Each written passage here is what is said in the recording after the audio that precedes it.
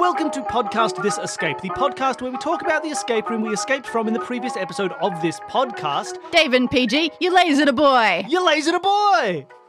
Living the dream.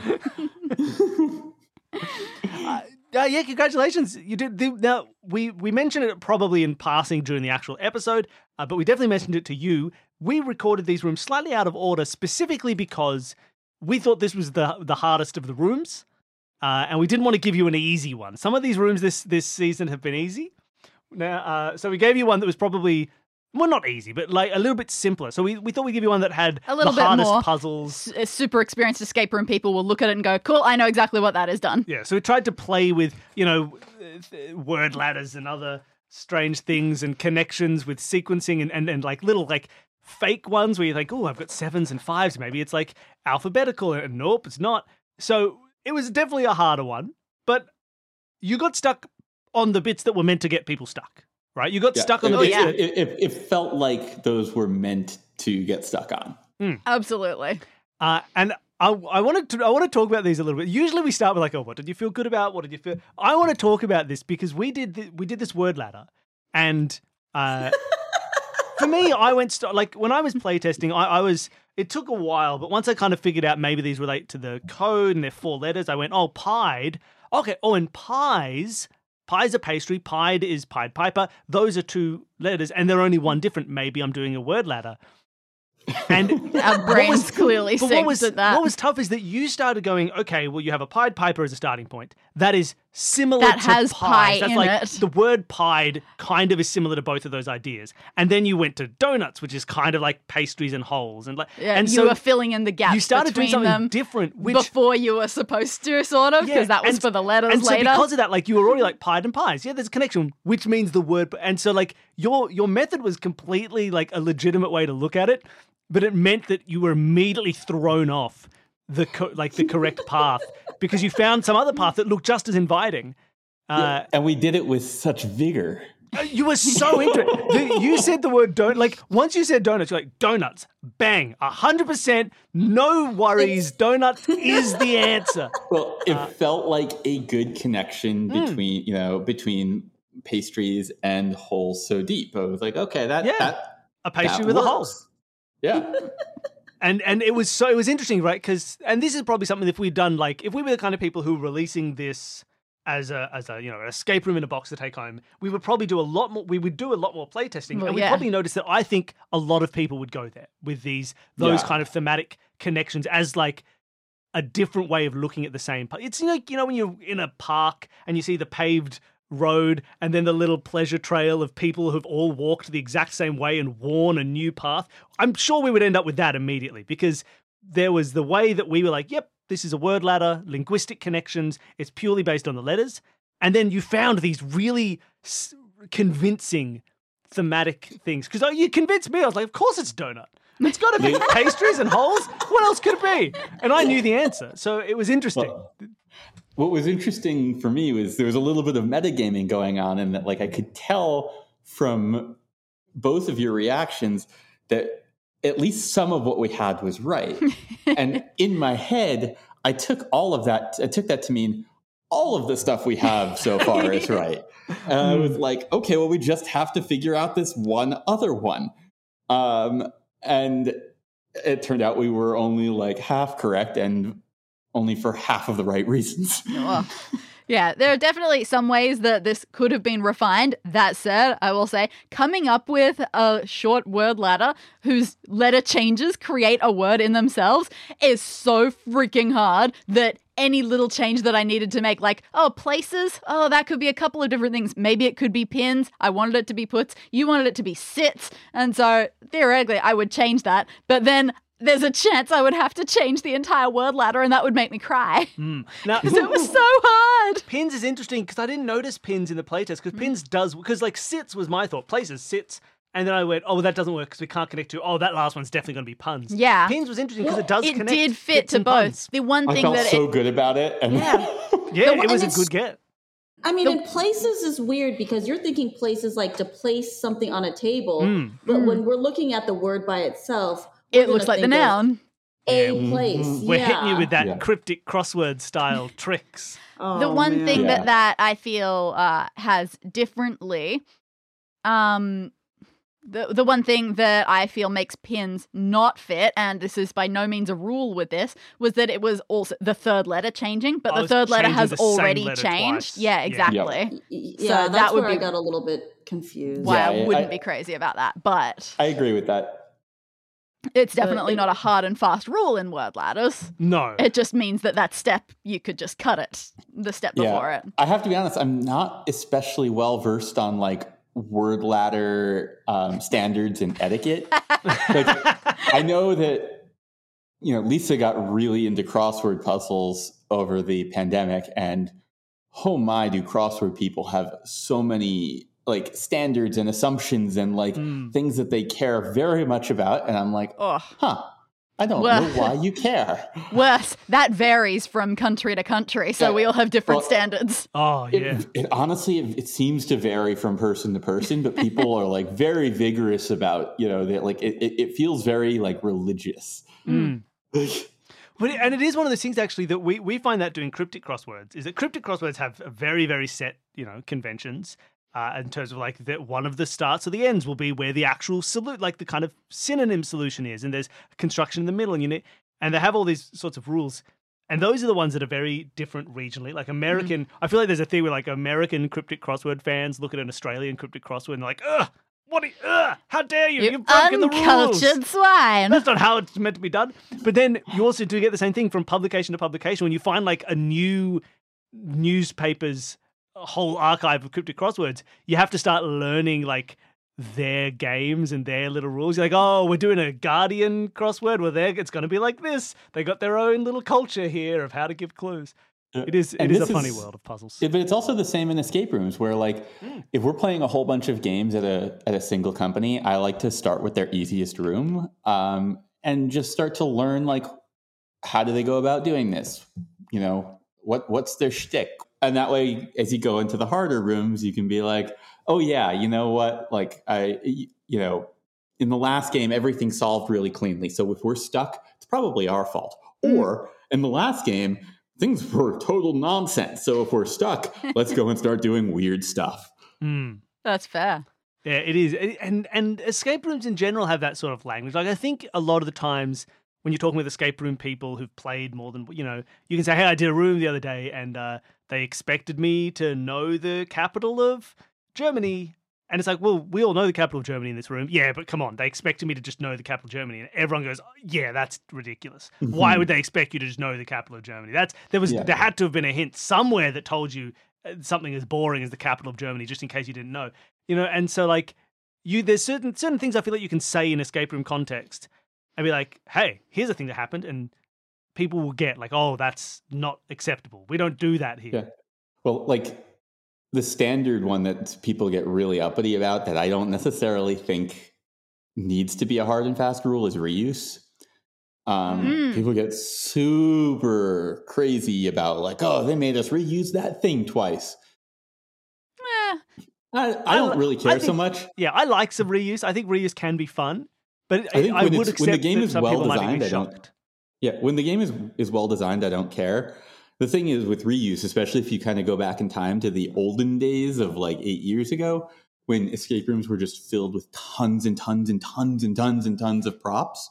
You know, the anti-reuse thing was really useful because it protected the props from the players, because like otherwise people would like, oh, I'm going to use this lock as a screwdriver because I can. I do feel like I have a cultural expectation that I will use everything only once. I think that there are times where people build some interesting interactions that involve mastery or involve a computer, or like there's a lot of things that people end up reusing in escape rooms and they don't think of it as reuse. That is possibly true. I think the big issue is, though, I agree, regardless of whether or not like you should reuse or you shouldn't, I think it is important that people who are designing rooms with objects that get reused need to kind of be aware of the fact that the general culture is not to reuse. So you need to hint it with a... There needs to be a bit of it's telegraphing. kind of a bit signposting. more vigor. Yeah. Because the worst part is that what happens is they build this in, they reuse it, maybe it's a cool thing, and then they realize people are coming in and not thinking they're going to reuse it because it is that cultural expectation. So now the game master, before the game starts, and I hate when they do this, the game master has to say like, hey, there's going to be something you're going to reuse now. I'm not going to tell you what it is, but you need like a proper you'll know, in-game kind of thing to make it obvious. And then it ruins the surprise. You just need signposting. Like you can, all things are doable through good signposting. Mm. I feel like what I tend to do, I'm sure I do reusing sometimes, and then sometimes I actively avoid reusing. I feel like I tend to take one object and give it like two ends to it, like use the front of the object for this and the back of the object for this. Or sometimes here is something that you can gain by looking at the object, and then later you will have to do something physical with the object. It can be fun to break an object down into subcategories.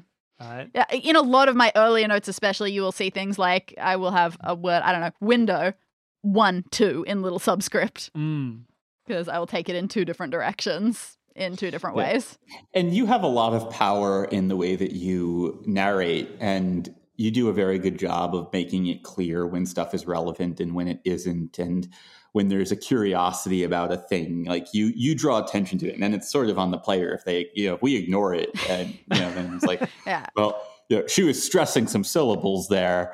It is really good to be able to be in control the whole time. Every time, if we do a commissioned room and I write out my notes and then I'm just giving it to the other person and saying, cool, this is yours now, do well with it, I guess, that terrifies me. Because I have good decisions. So yeah, I like being in the control seat for these, to be able to do that. Yeah, I don't blame you. How often do you find yourself delivering a line and kind of like realizing, you know what, I really need to just add another word or two here, because as I'm saying this, I'm realizing that I'm about to make a mistake. Oh, a mistake, probably not that frequent. How many times do I say something and then realize, oh God, I've accidentally made something sound really important when it was just a throwaway thing that I was trying to improvise? That happens a lot. I got incredibly worried about that in this episode. Oh no, do you know what did I do? No, I have no idea. What did you think about the small chocolate bar at the start of the room?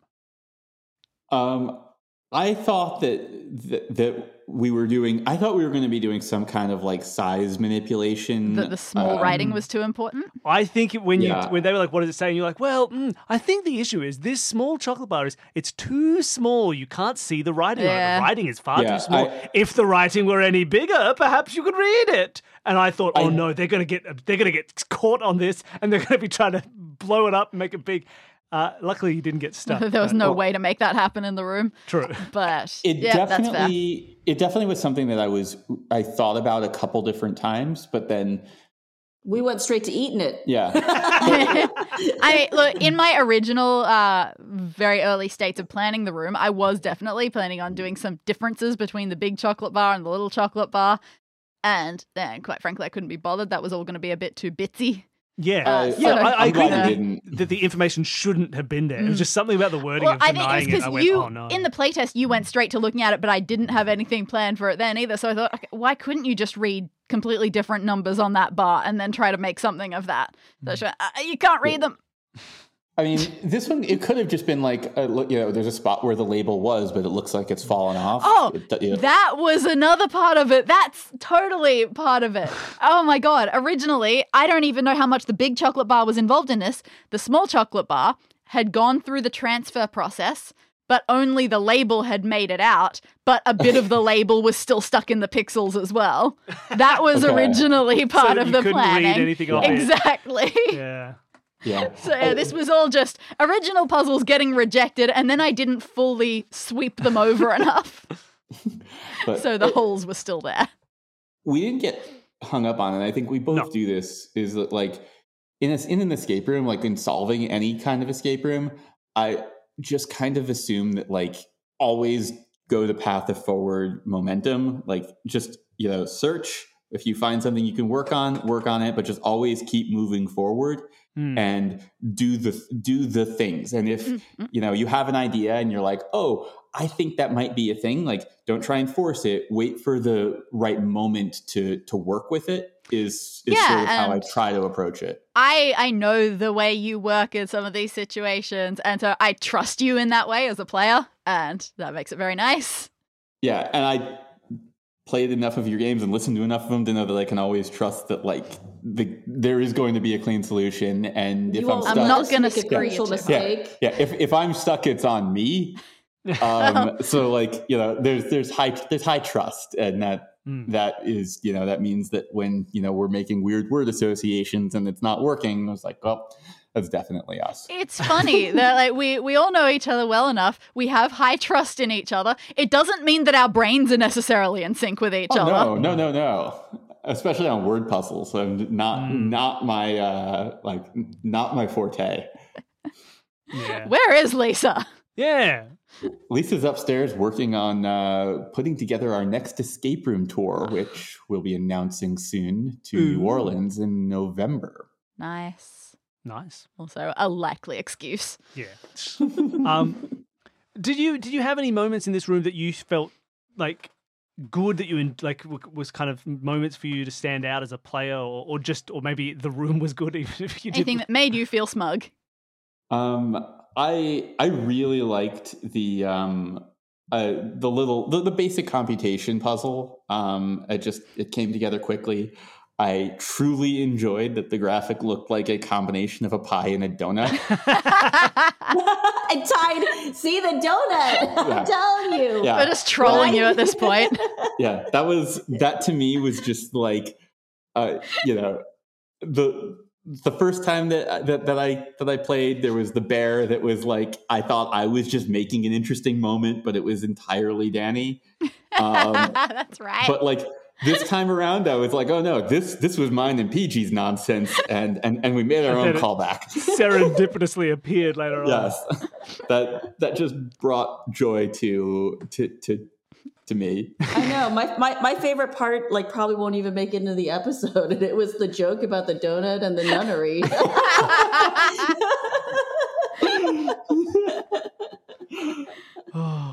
Yeah, but I really liked the there was a simplicity to the room. There was not a lot of stuff in it. No, that was my deliberate intent for this mini arc. Which was make them small. Which was good because the puzzles were plenty challenging, and so when we were stuck, it wasn't like, oh, we need to keep searching this room, because the room was basically a white box. And so that I found especially helpful, given that there were two puzzles that like we really had to work hard on. Sit and stare at. Yeah. Well, this last one, I was very impressed. I don't know that I would have gotten that. Like, I don't know that I would have thought to have count the number of letters in a word. It clicked.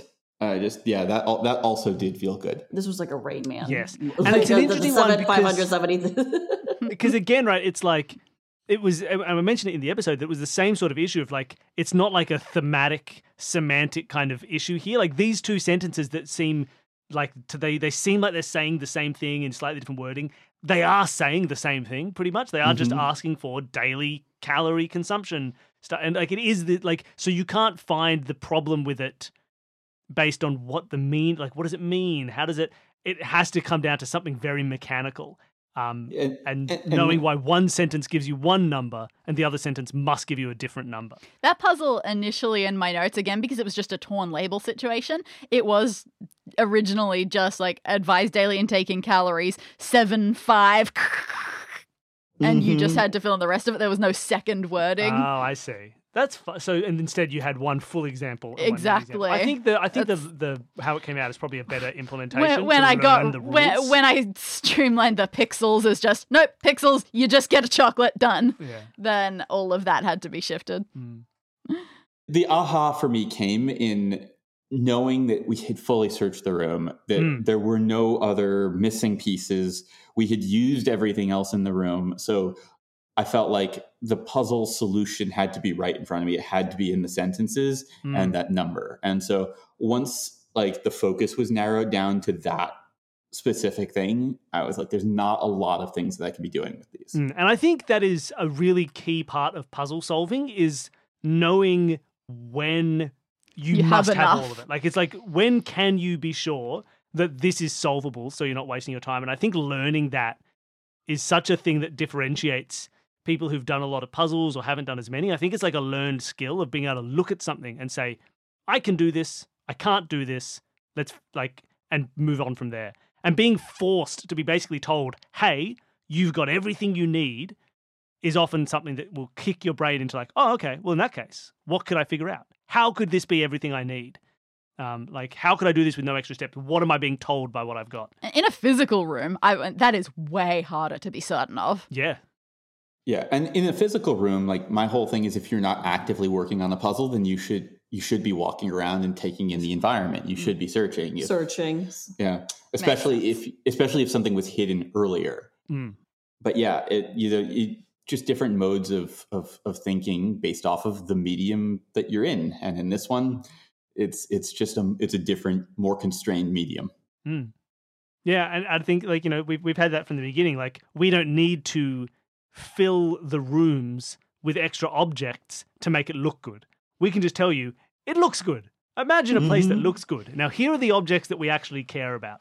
So we don't have to have those issues with like red herring paintings that are there just because without it, the wall was too bare, or, red herring carpet because that was just the carpet of the space that we had and we didn't, and so we can end up with a lot more clarity in what are the actual elements that you have you're available. What are the tools? You have explicitly 5 things, and here's what each of those 5 and I think it does help for clear puzzle solving, and it allows us to then get a bit more weird with the puzzles, because we can force you to be like, nah, you've got everything. Sit and think and do this puzzle.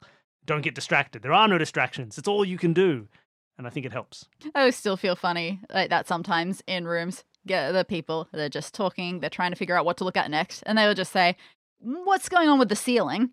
And if I have not mentioned the ceiling at any point in my description, I didn't know that a ceiling existed. This room may not have a ceiling, I'm not sure. Who knows? But we only had the one programmer, so it's just dark and you can't see it. Oh. All right, so that's probably about it mechanically as far as there is to go. We didn't change too much between playtest and this. I will say I got very stuck on the 75628 as well as when I was doing the playtest. Especially because I didn't write out the original sentence. I just had the number and a vague feeling of what the sentence was.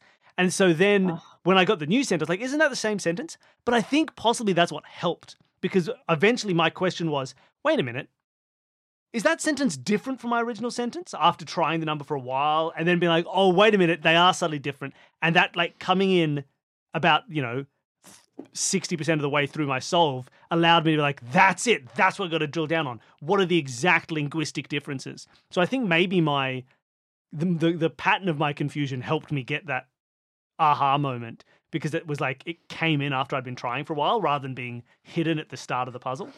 I would also say the one big change that happens was the image of the computer password screen was not a thing in the playtest. And I was so happy, because originally the computer just said, give me a 4-digit password. And that was it.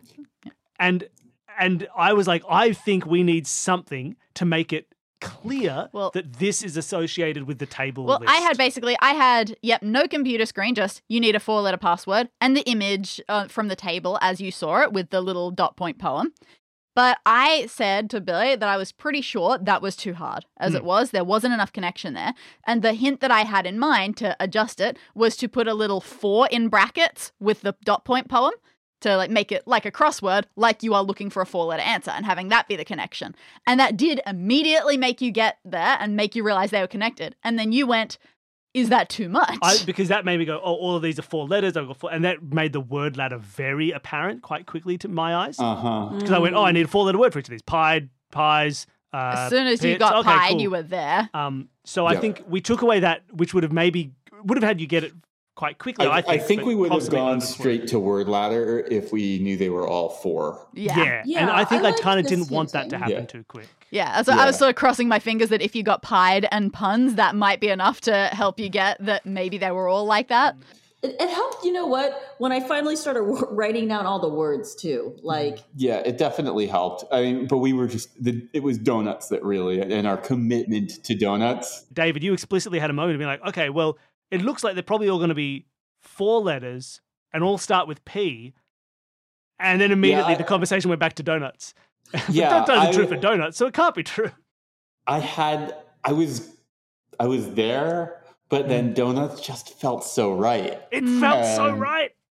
And I was like, oh, terrible idea, David. Put that away. That really interesting pattern of 4 letters and everything is starting with the letter P. That seems like it really should be meaningful. But how does that mean donuts? Donuts. It can't be done. Uh, Wonderful. And the Channel Grand 12 Canyon got in there dozen somewhere. donuts. Well, I think we could talk about donuts for hours, but maybe we should start to leave that there with the room. And just a final couple of thoughts about how the story's going. Oh, we could talk about the story. I do like that this sort of revelation that you're a health inspector. Everybody is thinking it. I mean, it is And true. It's the classic you go complaint back- about the factory. See, now we're going to go and we're going to record, 'cause we're recording out of order. You're going to listen to rooms 2 and 3 as we record them, and you're going to notice how sweating Matthew Martin is when he tells you, no, it's totally safe, guys, and how you are very focused on how he's brought this on himself. Oh, that's fun. I like that. It'd be Nice. nice to see the audience see that build up. I'm excited to hear the resolution. And more to the point, I've asked you this, Billy. I don't know if I asked you this on audio. What haven't you seen yet that feels weird to have not seen? We got a Loompa song. We did get an Oompa Loompa song. We haven't seen Fizzy Lift. What if the whole final room is an airborne chase with Fizzy lifting drink as Matthew Martin tries to get away? Maybe he gets away in a great glass elevator. So you drink some Fizzy lifting drink and you fly after him and you have to tail him. I don't know if that's going to happen. But it would be It pretty sounds like weird it's if in your neither effects of those budget. things were there. Yeah, exactly. Exactly. David and PG, is there anything that you feel like needs to be present at some point in this arc? Fizzy lifting drinks. Fine, That's the everyone last loves thing fizzy Doc lifting offered? drink. And maybe that a creepy boat ride. No, Creepy no, boat no. The ride. creepy boat ride is the only flaw in the movie. How about this? You start to chase Matthew Martin and he runs. He jumps into his boat. You have to chase him through the creepy boat ride. He gets off. He gets onto that train that constantly shoots soap suds or bubbles or whatever the heck that train is. thing. That thing that... It's a do you remember car, the isn't train? it? It's a train. vehicle. It's a car, but it's got Unclear. it looks like a It's steam like a train. parade float, a steampunk parade float. Well, then he gets on that and he drives away. He gets to the Fizzy lifting drink room. You chase him up there. And because we've been reading far too much Stormlight Archive in this house, I'm just like, he half lashes upwards with Fizzy lifting. He drinks exactly enough Fizzy lifting drink for a full basic lashing upwards. You fly upwards. You're following him. He goes through the roof, gets into the Great Glass Elevator, and then you follow him into space. And then it turns out it is a 10-episode arc, and we do Charlie in the Great Glass Elevator. Done. I've Which solved that it. second book is terrifying. It's very weird. Do they meet the president in that second book in space? Do they meet the space president I of the United haven't States? read it, but I believe it. Something I very just weird remember- in that book. They get chased by these weird slug aliens or something. I just remember them going into the whole Oompa Loompa culture more, and I was like, you know what? It was better when the whole economics and social implications of the Oompa Loompas was left vague and fuzzy. Adding more detail to it just didn't do it favors. Yeah, no, I could agree with that. Are they being paid in cocoa beans? Is that They're a thing? being paid in something, but it feels very It's much hard to remember like what's in the second book, what's in the second movie, yeah. and what is not. It's hard to remember the exact where the politics of the Oompa Loompa, Loompa Land. Loompa Land was a place, right? That was Yeah. definitely in the original movie. They said they got away from the Snoz. Snozwangers and Snozwangers, Vermicious Knids, Vermicious which I Knids. believe might appear in Great Glass I Elevator. think those aliens in Yeah. Great Glass Those- Elevator are Vermicious Knids. Yes, that's what that was. I was trying to remember the name. They look like these giant commas or something. The vivid memory that I have of when Willy Wonka is told that story and then Veruca's father, just blank face, just goes, Snozzwangers, Mrs. Knids. And it's, please go and rewatch that movie. Just Go for all watch of the movie. It's just- a good movie. Just for all of the parents, every adult in that movie is spectacular. I will say, weirdly, the most quotable part of that movie for me that I say constantly for no every reason day. is when he puts in the little keyboard puzzle and he goes da-la-la, da-la-la-la-la-la, and Mike TV's mom mother. just goes Rachmaninoff. And I just say Rachmaninoff in that exact way constantly. Every throughout my time a life. password exists, pretty Yeah. much. Anytime we do a password, especially if we're playing an escape game that involves something vaguely musical, like, oh, you press these piano buttons, I just go, da-da-da-da, Rachmaninoff, and then the door opens. It shouldn't be as quotable as it is. It's just the name of a composer. When we walk into an escape room that has a piano, I always go and bang on the 2 highest notes and say, they hate this. It's so funny, this movie. Just where it is in our influence. It's from the 70s. It is not our childhood No, movies. it's everyone's childhood. It's really everyone's something. childhood movies. But I think the true sequel should really be like a movie about a reality show called Keeping Up with the Sulks, and it's about Veruca and her kids. I love it. God, it's wonderful. So happy. Veruca, Getting to do a parody of something. your show has been shown in 120 out of the 200 countries in the world. No, I want the world. I want the whole world. All right. I think we should leave it there. So, if people wanted to see other stuff that you guys are doing, I know that you've got another season 4 of Reality Escape Pod should be coming out at some point soon. Where can people go and see all the cool stuff that you're doing? Yeah, so roomescapeartist.com. I'm providing you with our little homemade link tree. It's a good way to go and get to all of our nonsense, the podcast, our reviews, all of our commentary, and all the stuff we write about escape rooms daily. We just hosted the Reality Escape Convention in Boston. It was sold out. I am hoping at this point it went really, really well. And Reality Escape Pod Season 4 is coming in October. And you can catch up on the first 3 seasons if you haven't listened to them yet. Perfect Available timing. everywhere you can get your podcasts. Yes, Yes. indeed. Binge them now before the new season starts. That's the best way to listen to podcasts. That's it. All right, lovely. Well, thank you so much for joining us. Yeah, it was wonderful to have you on. We didn't say enough. We're so close to you that we forget the polite niceties. But congratulations, you guys did super well, and thank you so much for being here. Thank you very much. And thank you for making a wonderful game for us to play yet again. Thanks for having us. This has been so much fun. Wonderful. And thank you, everybody at home, for listening in. If you want to help support the show, look, the easiest thing for you to do, tell a friend. Go onto some kind of internet forum and tell them about us. Go to Reddit and say, hey, you love escape rooms? Go to make a TikTok about us. I don't have a TikTok. Make a TikTok about us. Just spread the word is always the best thing you can do. You can also help support the show on our Patreon. Anybody who signs up at any level can appear as an NPC in one of Danny's rooms. Oh, yes. Who do we have today? We have Mike Watson. Thank you so much. We've got a couple of the other little mentions who will probably get a bit more focus in the other rooms. So Yes, of we've course, all got the other Chan. kids We've and- got our boss, Ken Arthur Slugworth. Oh. So wonderful. They can all appear as NPCs. Anyone who has a $5 donor can hear all of our bonus episodes. There's new bonus podcasts every week. You can hear the playtest audio for this room, and you can hear how much I struggled with that 7, 5, 6, 2, 8 puzzle. You can listen to our 2-minute mystery series where we solve 2-minute mysteries as written by Donald Sobel, and we try and guess what they're going to be before we answer them. And there's a lot of strange character work and Googling of various facts and lots Oh, of singing. dear. It's a weird show, but you'll love it. And there are badges for our $10 donors and more fun. And I think apparently I promised that if you're a $50 donor, Danny will tell you the entire plot of Willy Wonka. So that's to. a perk apparently. And that's a great way to support the network, support this and Solve This Murder and any other fun projects that we're working on. And it helps keep everything else free for everybody else to listen to. So it's community service, really.